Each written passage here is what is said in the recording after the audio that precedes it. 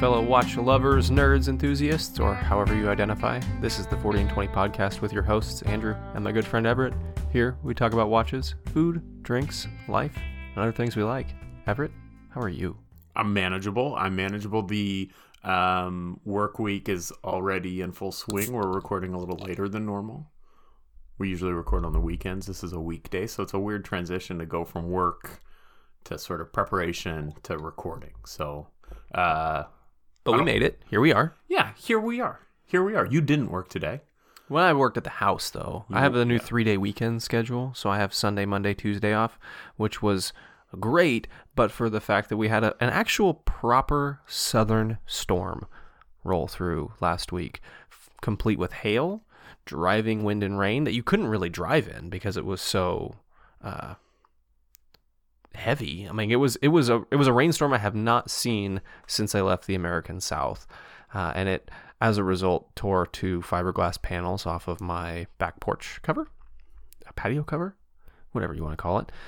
So I spent the last 3 days fixing that, which turned out to be far more expensive than I expected. Right. But so I'd planned on doing an upgrade to it. It needed painted because it had probably not been painted in 10, 15 years. So the paint was all shitty and moldy. So this was a catalyst to be able to do that. So I went and got everything, sanded it all down, painted it, and then I went to hang the new paneling on top. And my math was wrong, so I'm not done. I have to go to Lowe's tomorrow and buy one more, because when I did the math on the width of panels that I needed, I accounted for a 2-inch overlap, which would still put me in the green zone. But when you overlap things on both sides, you lose more than just what I accounted for. So I have this torturous small section that's just looking at me. And if we weren't recording tonight, I would have gone to Lowe's and finished it. But I got into a jam where I was like, I literally do not have enough time to finish all the things that I need to finish. So a little triage. 40 and 20 comes first, folks. It did tonight. This is the suffering. Yeah. Well, I mean, we're not recording any later this week, so yeah. And it's week of 4th of July, so happy America, everybody. Happy America. This is going to be published on Independence Day. And in fact, we've got a tip today that we should do American watch brands for our show today. And I thought, yeah, that'd be a great idea if we hadn't already picked a topic and researched for it. Well, next week. Coming at you next week, American watch brands. I said, well, and the decline of the American watch industry. That was a great idea. Maybe next year. Yeah. Or just do it next week. Yeah, I went to my first bar mitzvah this weekend. In your life? Yeah, I've never been to a bar mitzvah before. How was that? It was fun. It was fun. Interesting, huh? Like, I don't know how traditional a bar mitzvah it was, but I've been to a couple as a kid, and as a kid they were like, I mean, probably to this day, one of the most shocking cultural events of my life. You know, it was not shocking to me at all. You're an adult. It shouldn't have been shocking. It was all in Hebrew and interesting and fun. I got to wear a yarmulke, which that was fun. I wore a yarmulke. Those things are great. You know, as an accessory guy, a professional accessory guy, I thought, gosh, these things are cool. They stay put. They're light. You can, probably dial in your appropriate diameter. I thought, this is great. And they come with all kinds of styling options. Yeah, fantastic. Mine had basketballs on it. I was just going to say, you could have a basketball. Gold basketballs. Little gold basketballs. I wonder how many other people's heads that have spin on. Well, none. None? You took yours home? Yeah. Okay. It was given to me, and it's mine forever and ever. Amen. All right. Right. But yeah, that was good. We danced. That was fun. In fact, you go and you're dancing. It's a party, and Kim's wearing heels and she was looking good, and so we were dancing and she was like, we're at a synagogue. I was like, okay. She like, we won't be later. She gave me the 5 fingers, like, back it off, sir. 5 fingers outstretched in a stop. Not the 5 fingers. I'm just feeling all bar mitzvah, That'll happen. I don't know what that word means. That's what you were feeling the exact same way those 13-year-olds were. That's right. Yeah, it was good, though. It was a lot of fun. Family, good family that we don't get to spend enough time with, and just wonderful people. So it was good. What a good weekend. Good weekend. I can't believe you've made it this long without ever having been to one. Yeah, I mean, I generally don't go to things, so Okay. Just sit at your house, watch Walking Dead now. yeah, that's it. Basically, just Walking Dead. There's so many of them. It just keeps going and going. And every time I'm convinced, well, the story can't really get more interesting. They catch me with something. They catch me with something. They do, until they don't. Yeah, that's what I've heard. I've heard. So I'm on season 4 now, just about at the end of season 4. So my understanding is that season 5, it kind of does a womp. Remind me what's happening in season 4. So they've just had the big battle at the prison with the governor comes in with the tank and shoots the place up. And, so that's just happened. So everybody's kind of spread to the wind right now. They've just spread to the wind. I think we're going to get some Michonne backstory. You got about two seasons left before it lost me. Okay, good. So I still have more good time. Yeah, plenty more. Yeah. And I'll just blast through it and Instagram while I watch it, and it'll be fun. Yeah. It's low stress. This is a low stress viewing opportunity for me. It's certainly not a low stress show. No. I do have some watch news. Bring it. I've recently procured a long time gotta buy watch for me. I found the right watch at the right price, and it's cheap. These things are dirt cheap. But I bought a G-Shock. I bought a white G-Shock, and it's the Multiband 6 Tough Solar 5610, I think, GWM 5610 in white. It's JDM. It's cool as shit, and I'm excited. But because it's JDM and they're hard to find, it's going to take like 3 weeks to get here. So what are they walking it over or something? Like what's the deal? They might be. It's a slow boat. I think it's a slow boat delivery. So it was free, which is good. The watch or the shipping? The watch was not free, although they're really affordable. It's crazy. Like, even if you are going to get fancy with it, they're still dirt cheap, And there's something to be said for a watch that you can get multiple iterations and dial in what you want and get virtually the same package, right? You can get the DW5600E for anywhere from, $30 to $65. And that's gonna serve most people's purposes, right? It does everything a G-Shock is supposed to do. And then from there, if you want to get more fancy, you can get more fancy, get a better module, get different functions. If you want a tide graph, because that's important to you, you get a G-Lide, or whatever. You can get these watches that will do exactly what you want in the same form factor. I think it's just such a fun idea. And obviously, G-Shock runs the gamut from affordable to, oh my God. What?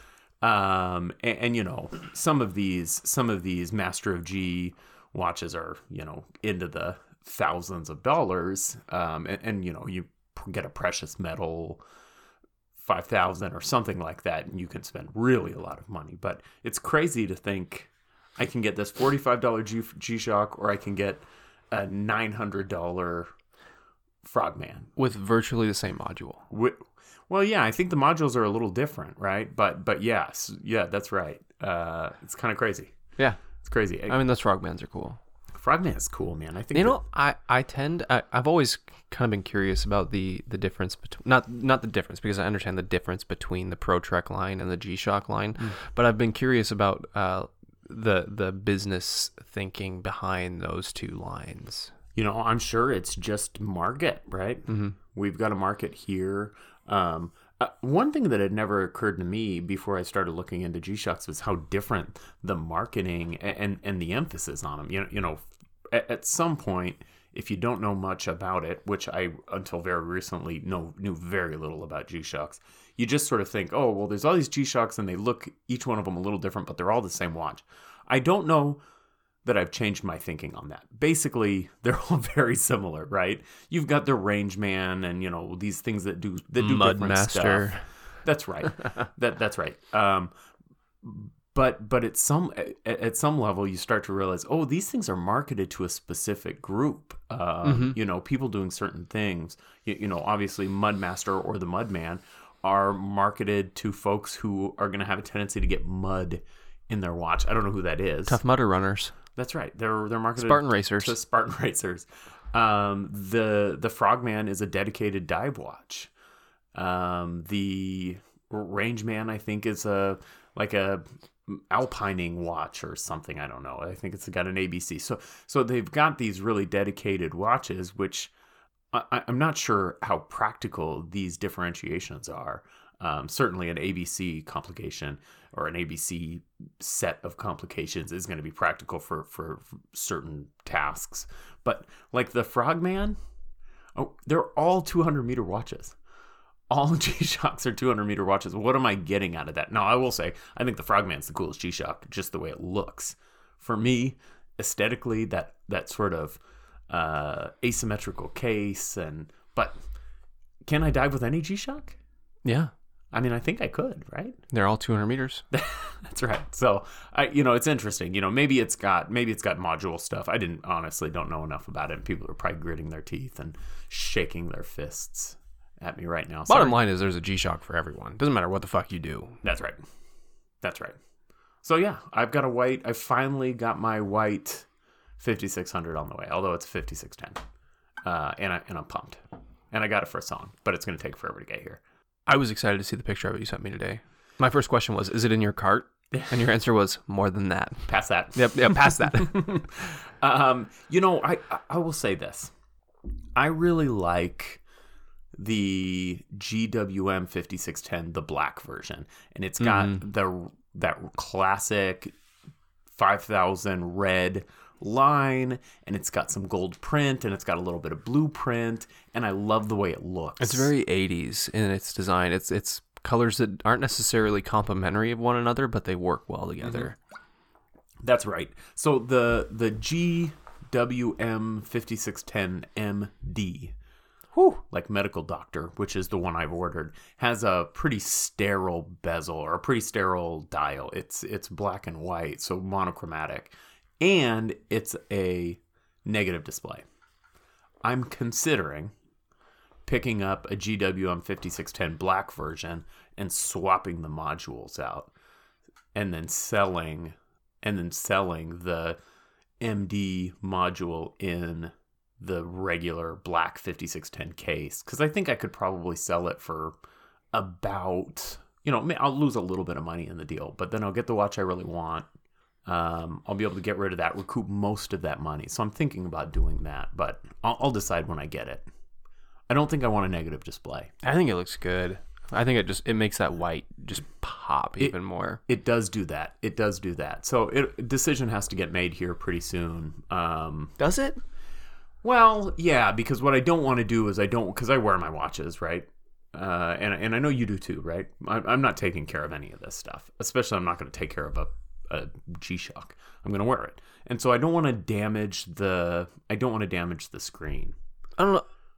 I want to be able to sell someone a basically brand new. Oh, I'm suggesting you don't buy the black one. Oh, well. Yeah, like you make that decision. That's what I was saying. Like, are you short time? Like, do you have that 5600 that you're ready to swap the module for right now? Well, the answer is no. Well, so that's all I mean. I just need to make a decision quick. I just need to make a decision pretty soon if I'm going to do that or not. Because then I can sell a basically brand new watch that's just been modded and recover probably most of the price on that. And heck, there might be someone who wants that more. Oh, look, this is a GWM 5610 that's got a sterile negative dial. The negative display would look pretty cool in a black watch too. Yeah, I do too. I mean, it's going to be not quite murdered out, but darker. About as close as it can get. It's going to have that really desirable GWM module. So yeah, I think I might do that. If you're listening to this and you think, yeah, I'll buy that from you, give us a shout. I mean, maybe that'll help me make the decision. Yeah. Not that I'm trying to sell watches on the podcast. No, we haven't done that. No. Is it a rule that we can't? I don't think so. Okay. All right. So we're talking about watches this week. Sometimes. We're talking about GMT watches this week. GMT watches, Greenwich Mean Time. Greenwich, I think is actually how you say it. Greenwich? Yeah. Perhaps. Or more confusing, Coordinated Universal Time, UTC. Mm-hmm. I'm not an acronym guy. I'm an acronym guy. I know all about acronyms, and that's not a correct acronym. That's kind of messed up. Yeah. It's kind of messed up what they did with that. Yeah. Doesn't, well, it makes sense, but it sounds better. But it's a whole thing. Anyway, we're getting into GMT watches, and GMT watches I think have always been fascinating to me because there's always seemed to have been a premium placed on GMT watches above many other varieties of watches. It seems like you hear about a GMT, you see a GMT, and immediately your eyes gravitate towards it, even if your eyes will pass over or you'll just glaze over a dozen other types of watches. And I think it comes from the fact that they're just fucking cool. Mm-hmm. You don't see them very often. They look really good. There's something that off-color extra hand grabs your eye in a way that no other watch can. And spoiler alert, I didn't pick a digital watch this week. Just so everyone knows. Andrew eschewed his responsibility this week, and he made me pick the subject, which I was kind of like, well, that's the one thing you do, but okay, I guess I'll do it. I'm clearly not even good at it. And so I picked GMT watches, but I gave him rules. I said, Andrew, one Casio, one digital watch, and no more. I'll give them to you, but there can only be one Casio and one digital watch. Because the answer is the best GMT of all time is the Casio World Timer. Right. One button. It's just all. What else does a person need? Well, I'm surprised you didn't pick it. I thought about it, but there's a couple other GMTs out there that I have had my eyeballs on. And honestly, my picks did not change much because the topic I was going to suggest is a watch that you're lusting over right now. Mm-hmm.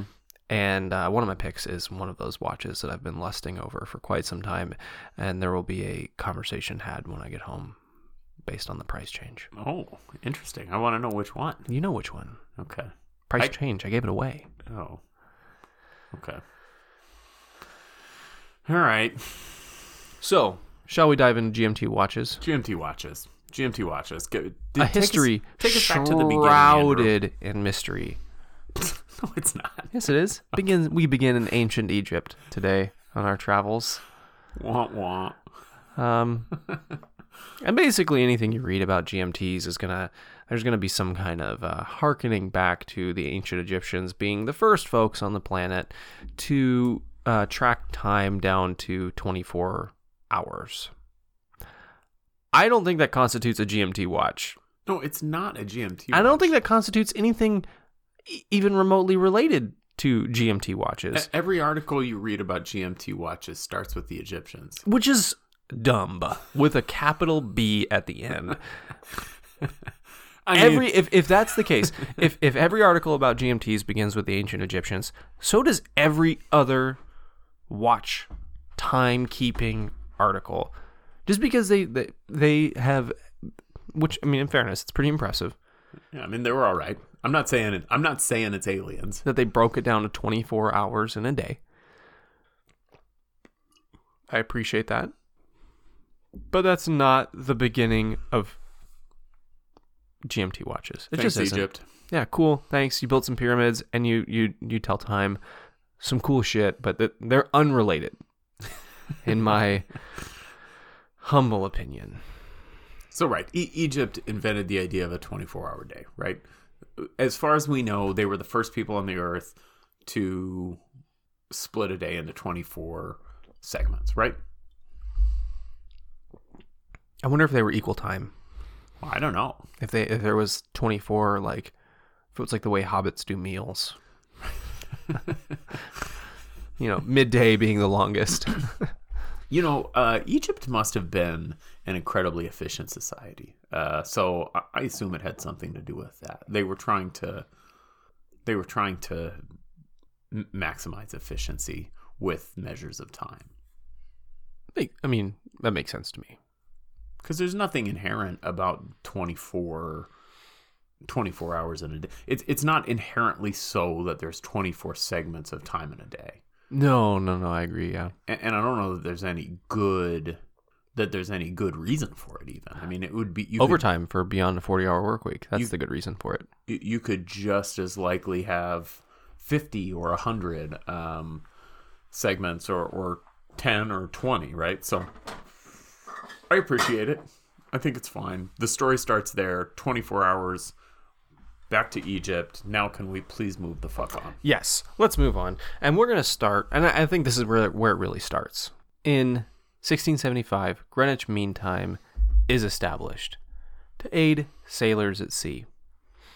Again, watches being the cornerstone of a solution for a problem, because timekeeping... Yikes. Usually when you're about to snap a bottle cap towards me, I close my eyes. I did not even have time. That was like just such a quick, like, open snap, like rapid fire. Yeah, that was a quick reload. I missed though. You did, fortunately, because if it hit me in the eye, it could have been bothersome. Career ender. No, just bothersome. So 1675. Oh yeah, they established Greenwich Mean Time, and then nothing happens because it was only the. Spit it out, Andrew. I don't know what the crown. It was just the English.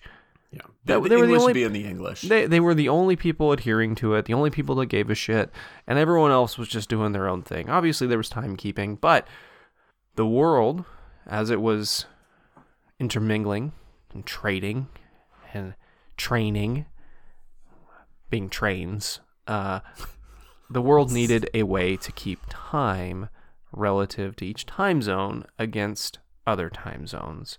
So, 1884, the International Meridian Conference was held in Washington, D.C. It was a blast, too, let me tell you. Oh, gosh, to be there. To see Arthur? President Arthur? Oh, gosh, President Arthur. Garfield? Yeah, Arthur, because he followed Garfield. Okay. Who got shot? There's a president I feel like I've never heard of. That's I'm going to okay. have to learn everything there is to know about Chester Arthur. There's not much to know beyond the fact that he sat in on the International Meridian Conference. Thank you, President Arthur. Which, roller coaster.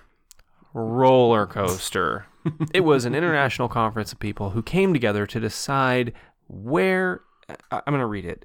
Decide on a meridian to be the common zero time for global timekeeping. And you know who all got on board? Everyone but the French. You know, those French. They were not down with it until about like the early 1900s, I think 1910, 1911.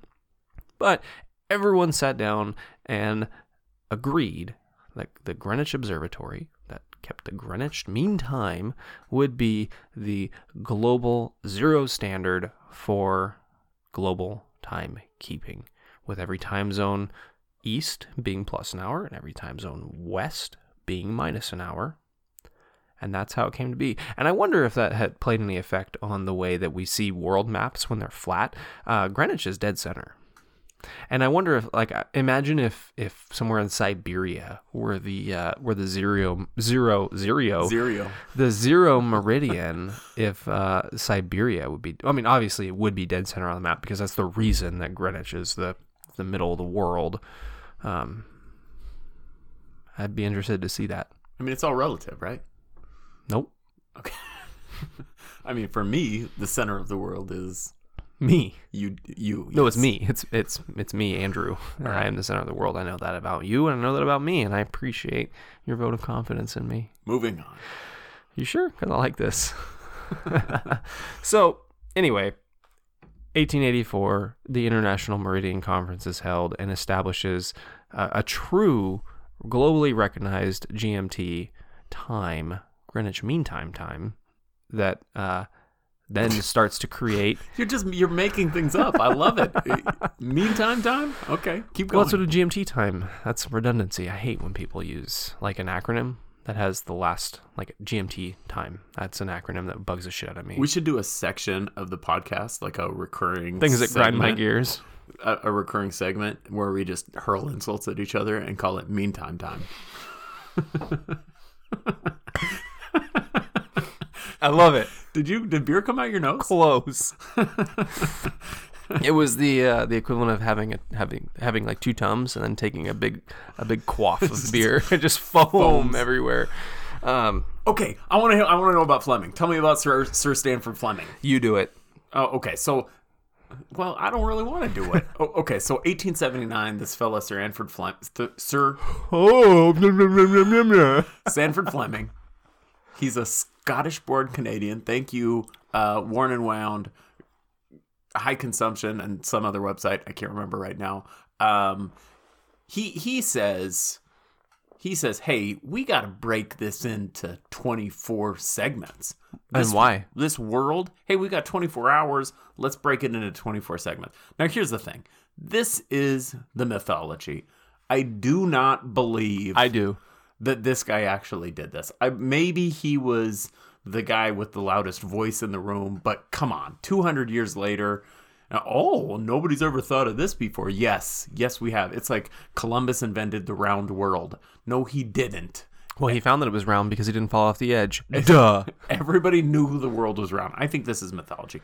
Anyway, Sanford Fleming, a Scottish-born Canadian, that doesn't even exist anyway. That's a weird thing, yeah. He's credited for sort of breaking the world into 24 time zones, quote-unquote time zones.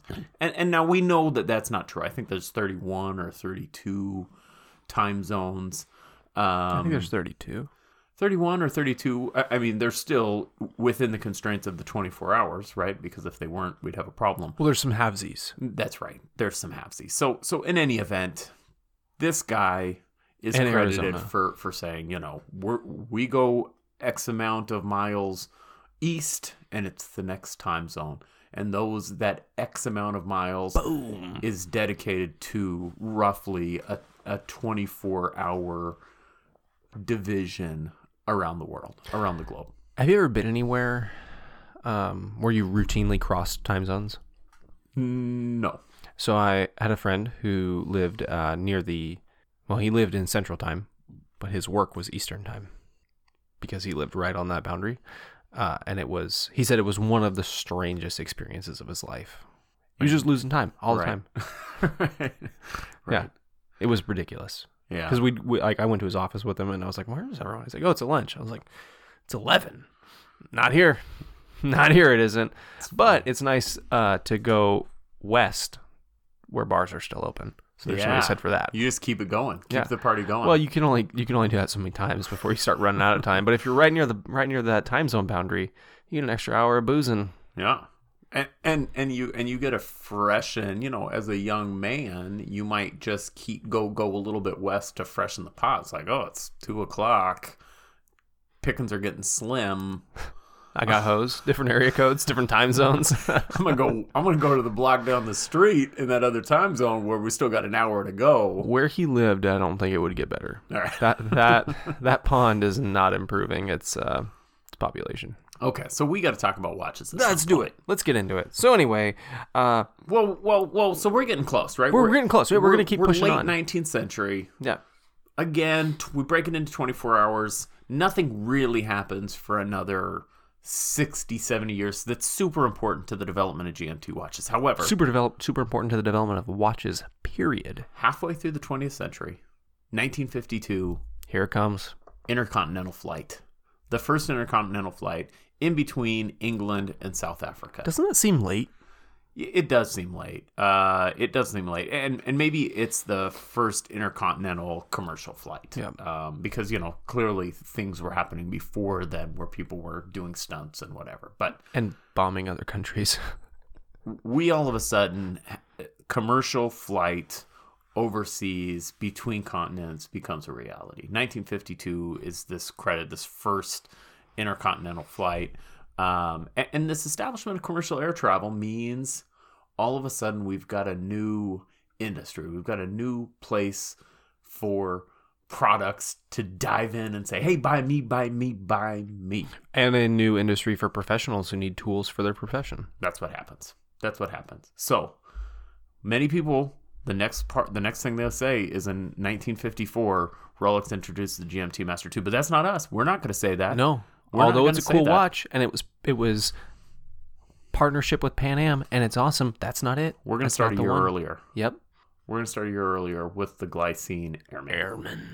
It's a beautiful watch. Beautiful watch, cool, and it does the same thing. So let's get this out of the way. There are multiple ways to skin this cat. And that is the important thing to remember. So not all GMT watches are created equal. Correct. Not all GMT watches are created equal. There's multiple movement styles. There's multiple ways to complete this complication. The GMT, the Glycine Airman is perhaps the most simple. Yeah. By just having a 24-hour clock with a bezel that can track a different time zone. Boom time. 3 hands, simple as can be, 24-hour module, GMT, boom. Would you call it a dual time? You know, I don't know if it's a dual time. I think I correct my statement. I don't think it is a quote-unquote dual time, but that's what it does. You've got that dual time functionality on the bezel. So 24, you break that clock into 24 segments. You have a bezel that will give you a second time zone when you turn it. All of a sudden, you can track a second time zone. I kind of like a 24-hour dial, not 24-hour markers. I kind of like a 24-hour hand. One rotation, one revolution for every 24 hours. You know, it's super interesting. I think that it probably makes telling time harder. I mean, relative to how we're used to telling time, but I think you wear it 2 days and you're on. Yeah. You got your days and the quarters, like it's late night, early morning, afternoon, evening, right time. Right. Yeah. Like there's some simplicity to that, depending on what you're trying to do. I think precise measurements of time at a glance are made more difficult, but yeah, no, absolutely. There's no debate there. But so the first GMT watch, Glycine Airman, although it's not credited as such. I don't know how you can't credit it as such. Well, it has to be in my mind, and in the 40 and 20 mind. That is the advent of the GMT watch, and the answer is because Rolex. I think yeah. The answer is because Rolex. So a year later, probably less than a year later, probably at the same time, frankly, because there's another watch that's in there that I'm right now blanking on, that's in the mix too. But a year later, Pan Am, by way of Rolex, gets this thing made that will turn out to be one of the coolest watches in the world for forever and ever. Yeah, one of the most iconic watches of all time. The GMT Master. And it's so cool. Super cool. I want one of the OGs. Like an original 1954. You think I could mortgage my house and get it? No, I don't think. I do not think you could get one if you mortgaged your house. What if we both do? Well, I don't own my house, so... All the more reason for you to do it. Yeah, so... You know what? I think my favorite thing about this is the GMT wars on the forums. The GMT forum wars are really very specific. They're very specific. Everybody has a certain function that is their favorite, and if it's not this, it's nothing, and yada yada yada. Well, that's all watches. Let's be serious here. That's true. If it's not a mechanical chronograph, it's not really a chronograph. The GMT Master does this in a very simple way. All they do is they add a fourth hand and they slow it down. They slow it down by exactly 50%, giving one hand that makes a 24-hour revolution, one hand that makes a 12-hour revolution, one hand that revolves 60 minutes every hour, and then obviously your second hand. So they add a hand and they slow it down, piece of cake, easy peasy, and then they give you a rotating bezel. And so the GMT hand is married to the local hand. If you turn the hour hand, the GMT hand turns with it. So you're required to use your bezel in order to track another time zone. So it tracks 2 time zones. You don't get any fancy movement. It's just a regular old movement. Now, I think in my mind, in the way I've kind of arbitrarily defined dual time versus GMT, that's a GMT, or that's a dual time to me. Well, I think that most people would say that today. Yeah, I think that's right. I think a dual time, the both the hour hands are married. But I think the history would argue with you on that, because that is the GMT watch. That is what GMT was when GMT for That's what Rolex said it is. 30 years. I'm gonna stick it to the man. For 30 No, years. I agree. I take it. It doesn't change for 30 years. That is it's incredible to me how recent this history is too. Right? Very recent history, Like in some of our listeners' lifetimes, not mine, a little bit on the younger end, but certainly in mine. yeah, you're old as fuck. But yeah, I mean, it's crazy. Yeah, I mean the idea that we could have an independently settable GMT hour hand or GMT hand is a new idea, or at least a relatively new idea. It's new. Yeah, I mean, it's new. that's what I said. Yeah, I agree.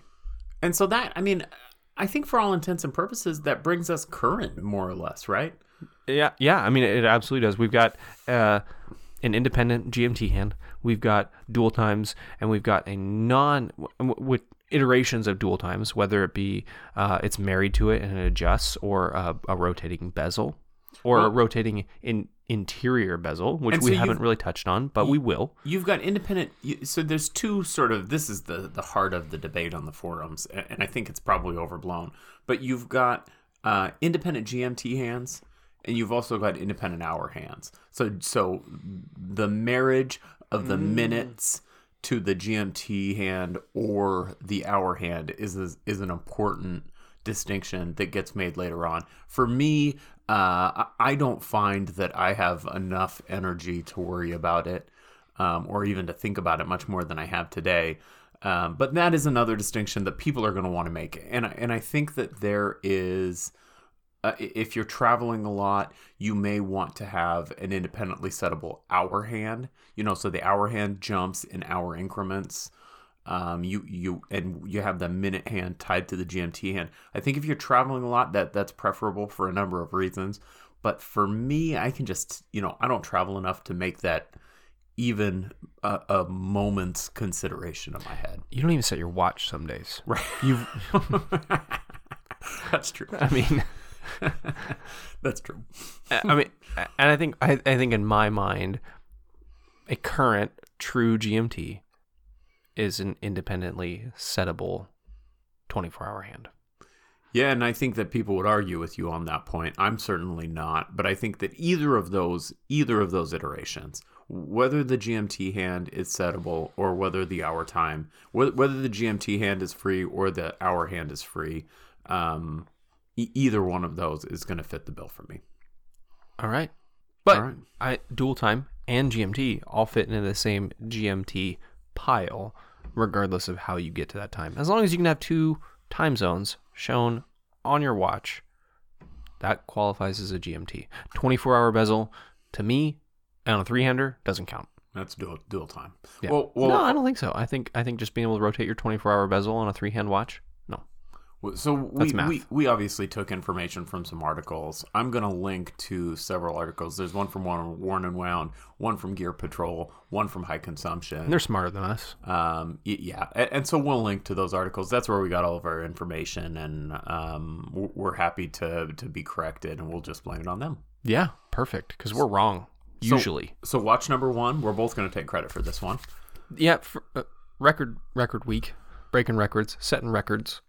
This week, we had the most overlap because we usually choose watches independently and bring them to the table and then talk about them. And this week, we had more overlap than we have ever had before. That's right. Twice. And it was good overlap. Yeah. It's good overlap. So the first watch, Orient Men's Polaris GMT stainless steel Japanese automatic watch with leather strap, brown, 21, model. I'm reading off of Amazon, you guys. FDJ 05003W0. Link is in the show notes. AJ Barce drink. Oh, does he drink every time we say link is in the show notes? I don't think they do drink, but I think they say drink. Link is in the show notes. Link is in the show notes. Get it? First off, this is every other Orient watch.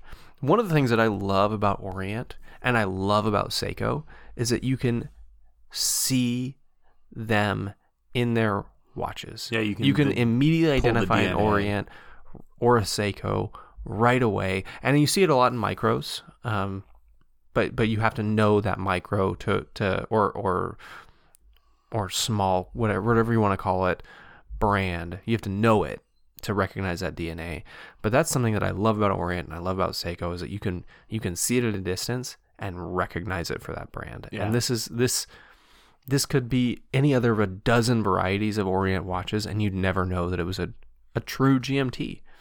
It's a little bit big for my taste, but I think what you're getting out of it, I think it kind of, for me, it falls into the category of a chronograph where I'm willing to cede a little bit of size for the purpose of the functionality. Oh, certainly, yeah. Because this is 42 and a half? 42 and a half, yeah, that's right. And it's beautiful. It's gorgeous. It's got the 21 millimeter lug set, which is whatever, but Orient. It's Orient, yeah. This is definitely dressier, I think, than any of the other watches that we pulled today. It's a dressy watch, and the GMT, especially with the size of a GMT, feels to me like a sports watch. I do wish it came on a bracelet. Yeah, and you can buy these on. I think they come on a shark mesh. Some of them do. That's an unusual function or unusual characteristic of GMTs. It seems to be a lot come on shark mesh, or on a Milanese, or any of that variety of bracelets. I don't know why. I want an Oyster bracelet or a Jubilee perhaps, but I want a bracelet because this is a sports watch. I'm doing sporty things, but this is the dress version of that. So very cool watch. Notwithstanding that, I say that complaint as if it's a disqualifier. Certainly, it's not. This is for your flight from LA to Tokyo in a business suit to go to a meeting from the airport. So this watch has a cool movement. It's got that 40p51 movement, which is, I think, the only affordable automatic GMT movement that exists on the face of the earth. I think that there may be some Chinese, there may be a single Chinese GMT movement, and I can't come up with it off the top of my head. Also, 2836 modification. So the ETA 2836 is often modified to include a GMT, but those are more expensive than this. This is a movement. 9015 is modded for a GMT. We'll talk about that in a minute. Okay. So this is a dedicated GMT, independently settable GMT hand, if I'm not mistaken. So you said for that, yeah. It's got a sapphire crystal. I mean, this is a high end. It's not an Orient Star, but I think that this bleeds into their higher end stuff. It's as close as you can get without getting there. Yeah. I mean, it's coming in at 370. Yeah, I've got I think for less than that. I've got 370 on the Orient website. You've got 320 on Amazon. Yeah, which is usually a little bit bigger discount going to Amazon. I would have thought like 275, 280. But I mean, still, you're looking at a mechanical GMT here. Safe to say this is going to be the cheapest automatic GMT that you can readily find available. Barring one. Oh. Barring one. Okay. And that's limited time. Okay. Okay. All right. I know what you're talking about. Are we done with this? Because this is, I mean, I don't know what more to say. This is a true to form, beautiful Orient watch. A little bit bigger than I like, which is standard for Orient. Just always a little bit bigger. Yeah, 42. Weird lug width. But could fit in a dress environment. I don't know that you can wear it in like a true casual environment. It'd work. If you want to pull it off, it'd work. Certainly. But I think it would look a little bit out of place. I think depending on what strap you're wearing it on, you're going to want to change this shitty leather strap for sure. Their OEM straps are not great. I think you could pull it off. No problem, casual. So, all right, watch number 2. This is the one that I picked that you did not pick, which was a rarity today, so it's notable. This is a little bit bigger, 43.5 millimeters. The Seiko SUN037. This is a kinetic, like the SUN that we talked about last week. But it's a little bit different. This is more of a simple, dressy sport watch. And I would say that this is dressy. It's much like the Orient. Super similar. Like, I think identical handset. Blued hands. Similar color scheme. That's right. But it's on a bracelet. similar markers, full meal deal, but it comes on a bracelet. So, and it's a shitload cheaper. It's not an automatic movement. It's not a mechanical movement. This is a quartz movement with a kinetic rotor. And Seiko, I love what they've done. I don't know if I have a picture of this, but this has a display case back. Interesting. Yeah. Yeah, it's got a display case back. I dig that. I do too. You know, you can see the quartz module with the rotor on top of it, and that's super cool. I think it's a neat idea. It's not going to be as interesting as a display case back on an automatic or it could mechanical be movement. more interesting because it's truly novel. Yeah. I mean, certainly you're going to be able to see that rotor turn and to be able to talk. If you're talking about it, you're going to be able to talk about that. So $175 on Amazon for this guy. That's a good price right now. You know what? So I also wanted to talk about some of the SUN series of Seikos because they have a whole shitload of kinetic GMTs. They've got a Patty version. They've got some kind of field watch looking, kind of like in that Bertucci style field watch, like just some rugged looking watches. I was not aware of the display case back. One of my chief complaints is I've worn a couple of these Seiko Kinetics, and it's weird to feel that rotor like wrenching around every time you move. It feels like you have a 3-pound weight thrown around as you're powering that watch. But the other problem that I have is if you're not going to be a 1 or 2 watch person, the kinetic movement has some weaknesses, some pretty significant wantings. Yeah, we've talked about this before. That's certainly true. They do have some power needs, and if you're not prepared to wear this on a fairly regular basis, you're going to run into that. But they're all really cool, and if you're a 1 or 2 watch type person and you're looking for a GMT movement, and you have the time, honestly, to commit to a kinetic watch, these are a killer option because they're all affordable. I think most of them are under $300. You're gonna get a GMT like hand out of it. You're gonna get a kinetic movement, which is cool. I mean, kinetic movements are really cool. I just don't have the discipline to upkeep it properly. Well, those shrouded dive watches, I think, are more than that now. They're the expensive ones, but yeah, certainly you can get into these for not very much. I think you're at like $650, $700 for the 019 and the 065 and 023 and 025. Those shrouded dive watches, and those are cool as fuck. But yeah, I mean, this is certainly a place to be if you want a GMT. So they are cool as shit. And if I were a scuba charter, if you were a scuba, or if I were a scuba charter or a snorkel charter diver in Hawaii, and that was what I did for money, I could be a 1 watch guy, and that's what I'd be wearing. Scuba Steve, Scuba Andrew, Scuba Drew. I would have to change my name to Drew. Scuba Drew. You know, we Snorkel Drew. We had a dog once. It was a Mastiff, and I fought really hard to name it Steve, and my wife wouldn't go for it. I wanted to name my coonhound Steve, but Sam also would not deal with it. So I have Walter. I have people names for my dogs because I think it's funny when dogs are named after people or people names. But I wanted Steve because coonhounds look so dumb. They got the droopy lips and the big dumbass ears.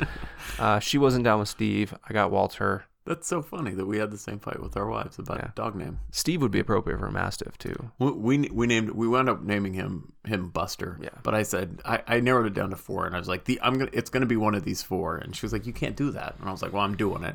So I said Steve, Rainbow, Slaughterhouse, or Buster. And she said Buster is the only one of those that's even possibly acceptable. I like Slaughterhouse for a dog. That's a weird name. Well, because he was this huge Mastiff. I mean, you remember Buster. Yeah, he was way too big for a dog. He was huge. I could have ridden him, and I'm not a small guy. I'm not a big guy, but I'm not a small guy. So next watch. Next up. Rest in peace, Buster. /Steve /Rainbow. Steve. We're going into Bernhardt. And we're going into Bernhardt for 2 watches. First up, we've got the Binnacle GMT 2, and right now we have the black iteration up, and it is what 624 money. Yeah, and these have a modified 2836. Yes, they've got the modified at a 2836. They're a 39 millimeter case, which is just Killer. It's good. And I don't know if we've talked about a couple Bernhardt watches on here before. OG micro brand, been killing it for days. Haven't changed much.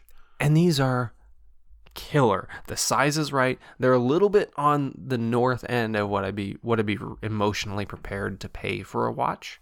But if you're looking for a GMT, you're getting an honest automatic GMT movement.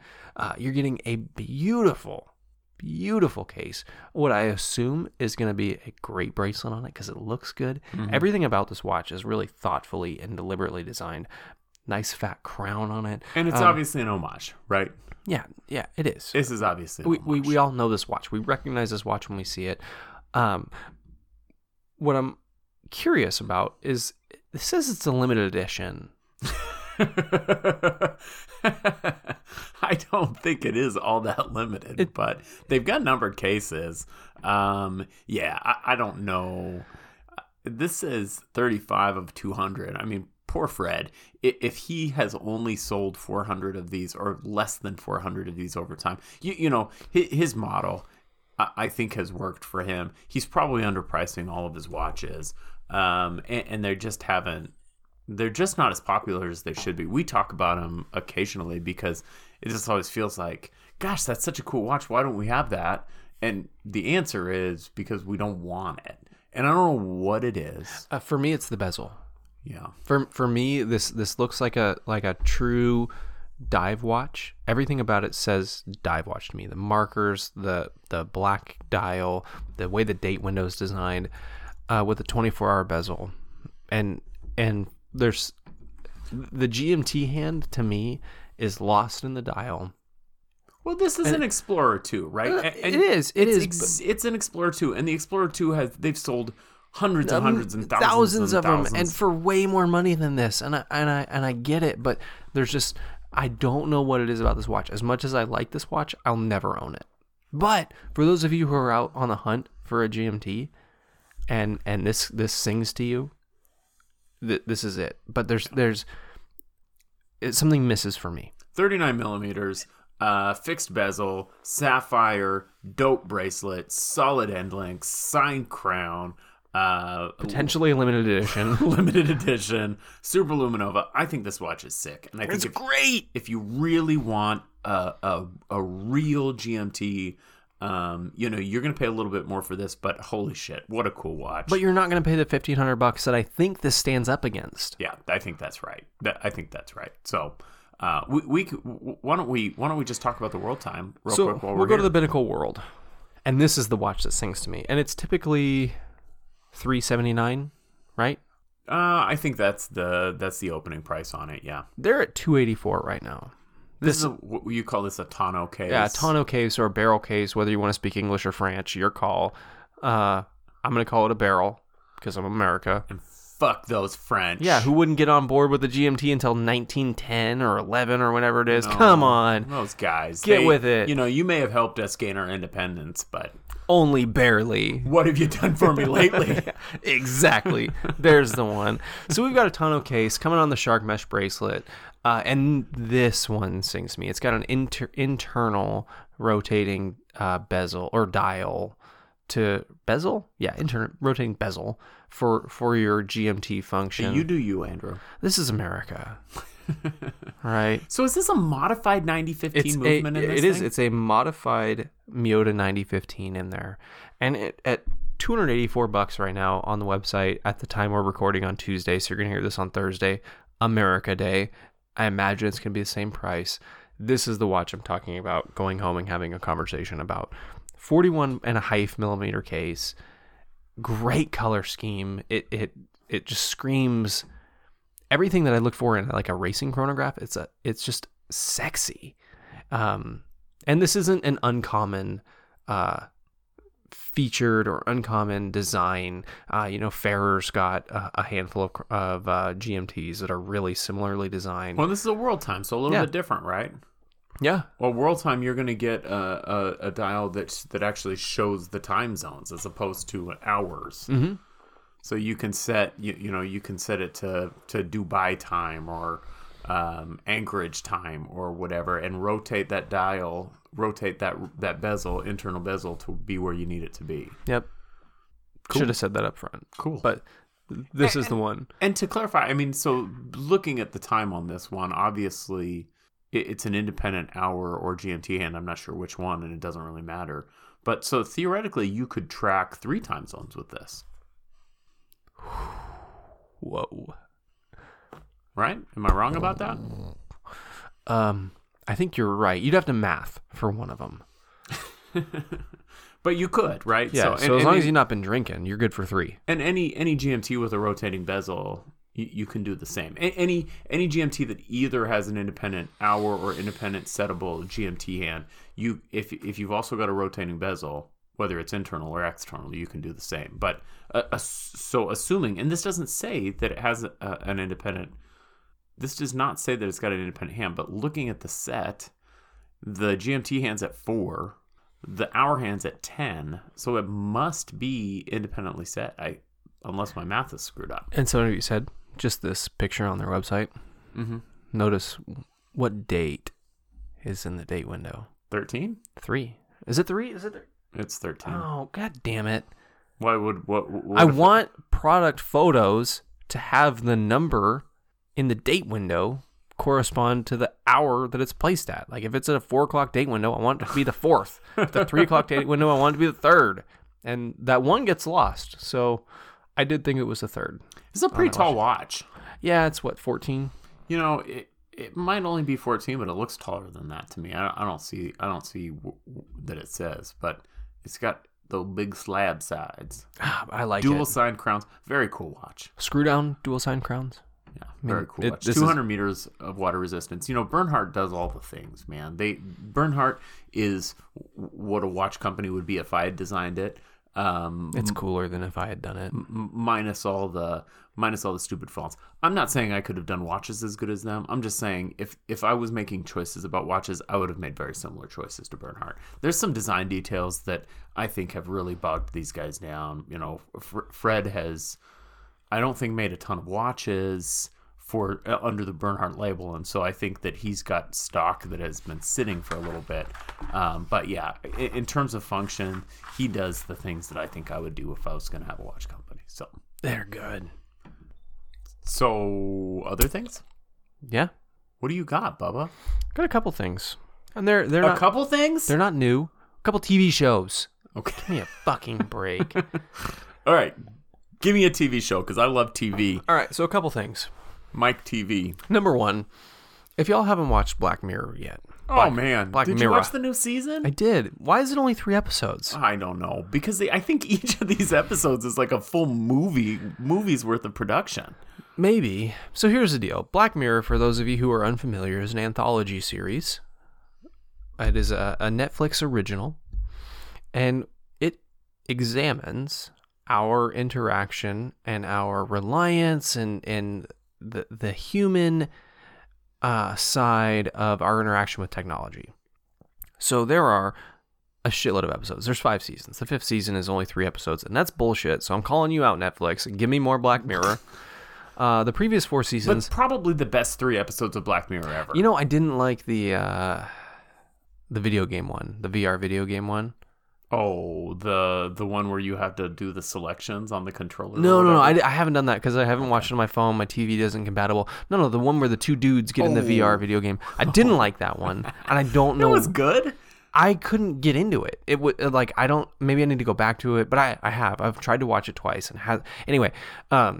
So Black Mirror examines our interaction with technology, and some of the episodes are frightening because they're not far out of reality. Right. So I'll give you a spoiler.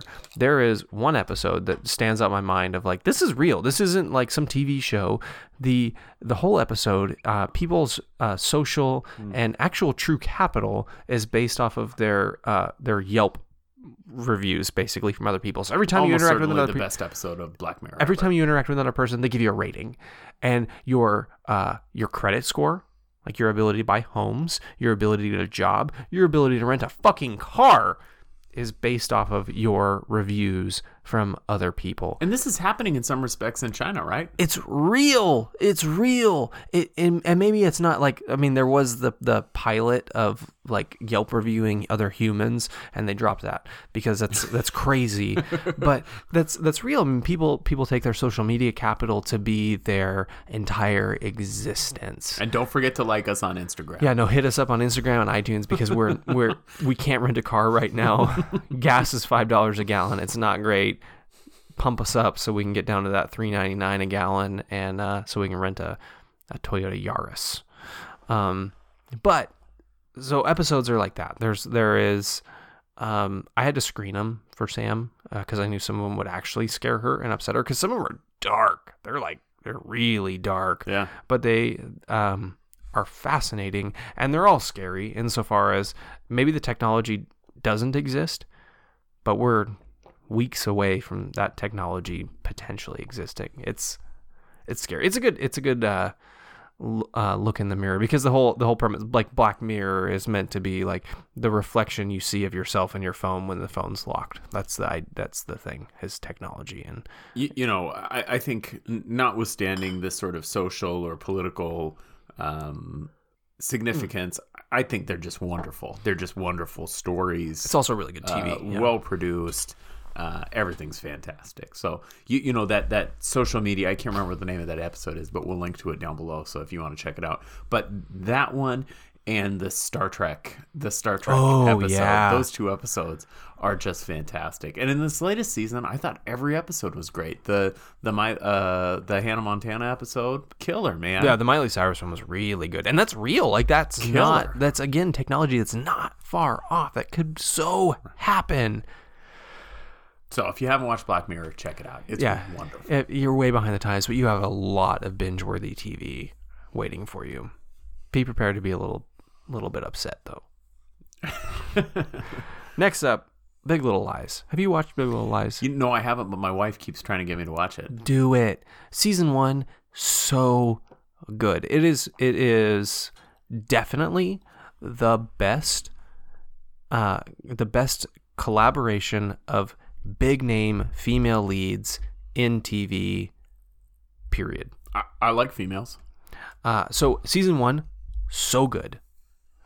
And the whole wait for season 2 was like, how are they going to top season 1? How are they going to make a season 2 to the show? Because I felt like it should have been a miniseries. And going into season 2, they did it. They added Meryl Streep, and it has been so good. Totally overrated. Again, a kind of an upsetting show, like hard to watch show, but I feel like TV should engage you that way. Like good TV should make you a little uncomfortable. Yeah. And it does it. It does it. Watch it. Big Little Lies. Yeah. Kim keeps trying to get me to watch it. I haven't done it. Do it. It's worth it. Done. No, it's not. We're still recording. Wouldn't it be great if we just took a break and like started back up tomorrow after you'd watched everything and said done, and it was actually done? That would be cool. We should do that sometime. Yeah. Okay. I'm gonna go poop. Done.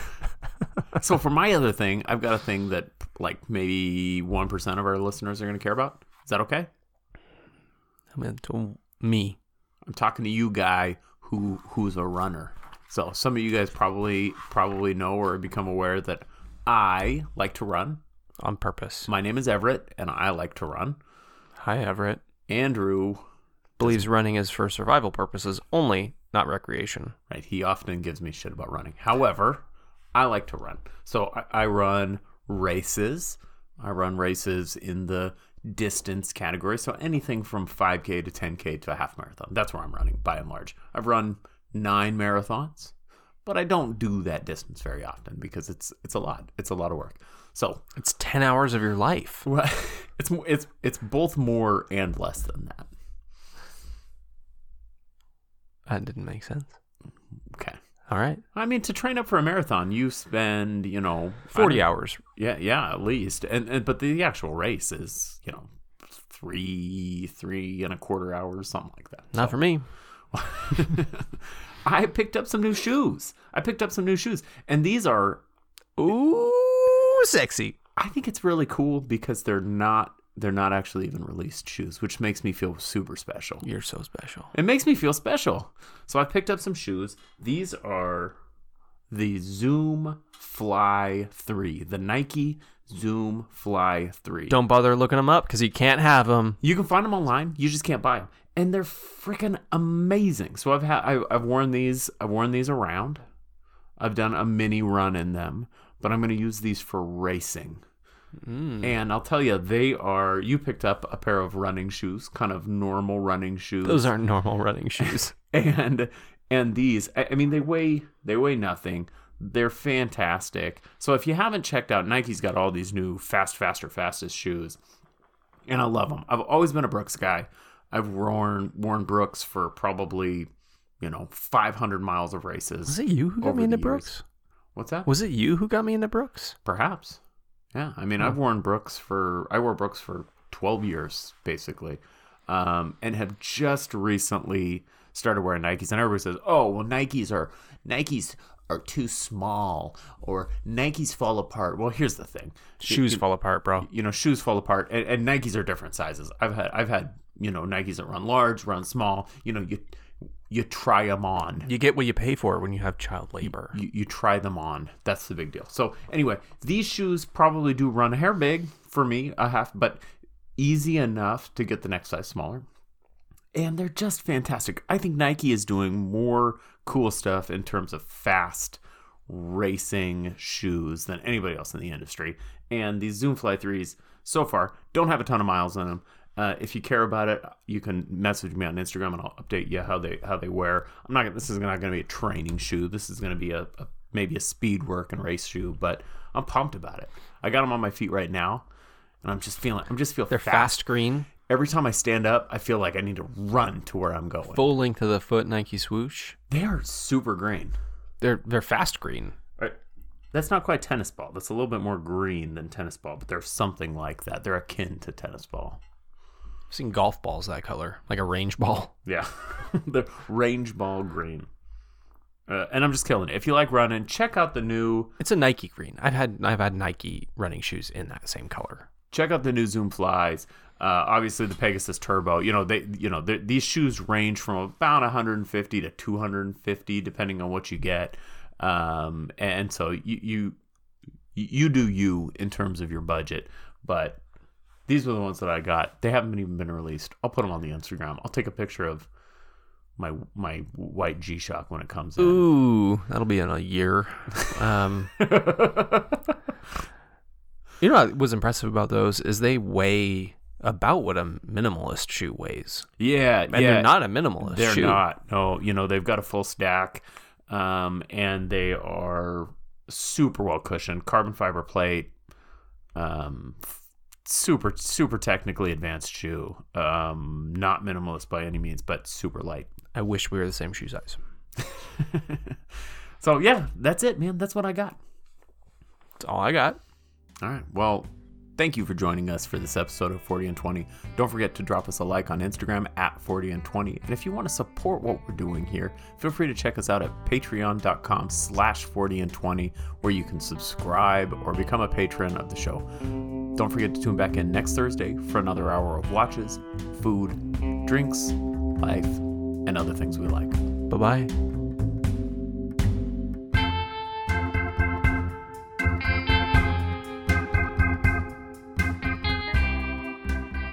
Our music today is Bummin' on Tremolo by Kevin MacLeod of Incompetech.com, licensed under Creative Commons by Attribution 3.0 license.